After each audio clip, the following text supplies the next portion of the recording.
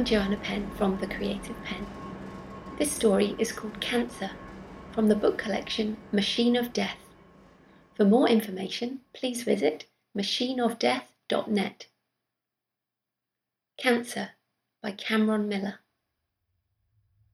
In the months afterward, in suburban dining rooms, the Bohemian bourgeoisie debated the ethics of the machine.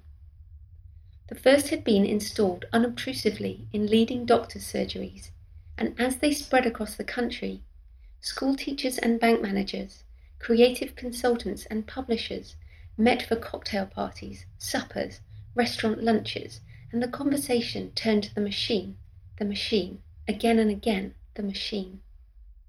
Like the weather, or in time of war, the latest battle, it provided a constant conversational reference point, came to be something akin to a worldwide obsession, in the West at any rate. "I saw one," said Kate Boothroyd, sucking on a cigarette, "on Kensington High Street. There was a line a bloody mile long. Madness." A temporary silence settled over the Broads' dining table, broken by the hostess. "And would you? What? Use it?" Kate pondered the question a moment. "No, I don't think so. I mean, human beings ultimately don't want to know, do they? Or do they?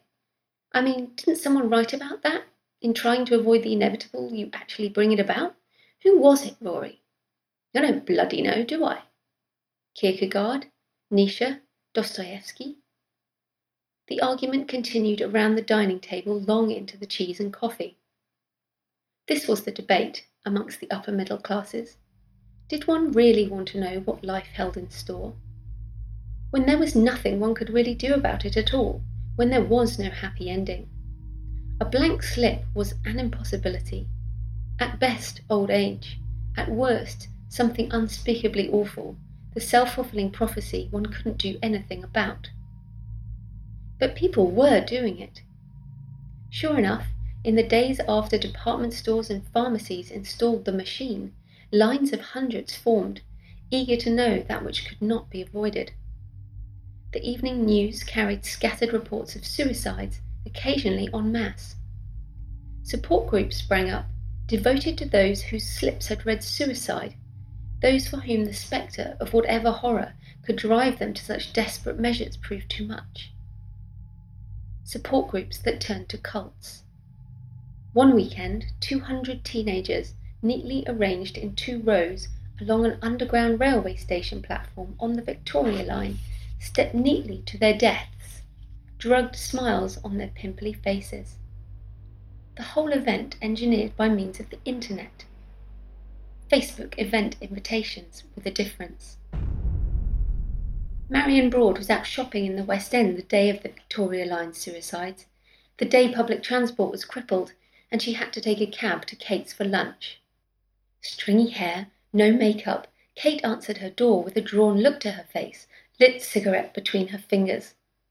"Jesus," breathed Marion, "you've done it, haven't you?" She followed her into the house through a bluish haze of tobacco smoke. "Emphysema," barked Kate. "Bloody emphysema." The words hung between them over the John Lewis coffee table. Not exactly a surprise, but still. At least I won't be needing to quit any time soon. The dry laugh crinkled her darkened eyes, and Marion's heart grew cold. And so it went on for months and months. Parliament rejected bids to outlaw the machine and rejected them again, despite the frenzied speeches of religious groups, political organisations, mothers, fathers, societies for the old, societies for the young, all futile in the face of humanity's childlike curiosity. Supermarkets quietly erected them in the entranceways by the photo booths. Leaving Selfridges, Marion saw a well-dressed mother leading her infant daughter out of the curtained booth, tears trickling down, melting away the makeup. James Broad, good-natured and stoical, steadfastly refused to do it. Late at night, taunted by the faces of her friends, Marion envied her husband's easy sleep as she tossed and turned. Dinner parties were a grim fandango of fraught nerves now. Those who had done it, euphemisms all round like it was something dirty, seemed half dead and half alive, eyes dull, filling in time until what was predetermined by the fates rolled around. Emphysema, cancer, cancer, suicide, cancer, cancer, cancer. For the rest, eggshells everywhere.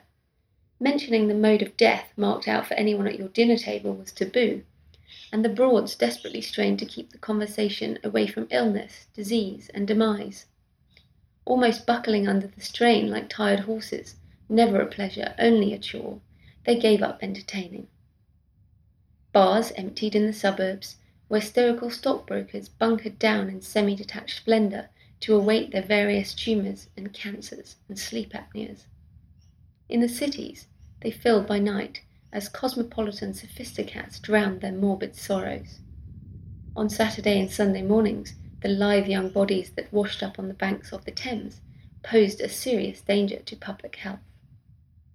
And then, one afternoon, coming out of the food hall at M&S, she stopped, bags over both wrists, and stared solemnly at the new machine in the vestibule. Rebuking herself, she passed by. That night, in the darkness of the witching hour, across the bedsheets, "Are you ever tempted?" From the husband, only gentle breathing. The next morning, unspeakably early, pale and baggy-eyed after a sleepless night, nursing bitterness in the kitchen. Enough, enough. On with the jeans and cardigan, and out into the car, down the deserted, cold, early morning city streets to the nicest place she could find. She slipped inconspicuously into the booth, inserted the credit card, tapped in the pass key. Pale and wincing, placed her finger under the needle, poised like the sword of Damocles. Down and up, in and out, she barely felt a thing. The machine churned out its slip, and she turned it over in fearful, trembling hands. Cancer. There, and nothing more. Marian Broad walked slowly through the empty foyer towards the car in the empty lot, manoeuvred herself into the driver's seat, and drove carefully home. Letting herself into the grey and silent house, she tiptoed upstairs and into the bedroom, where the light of dawn seeped around the edges of the curtains.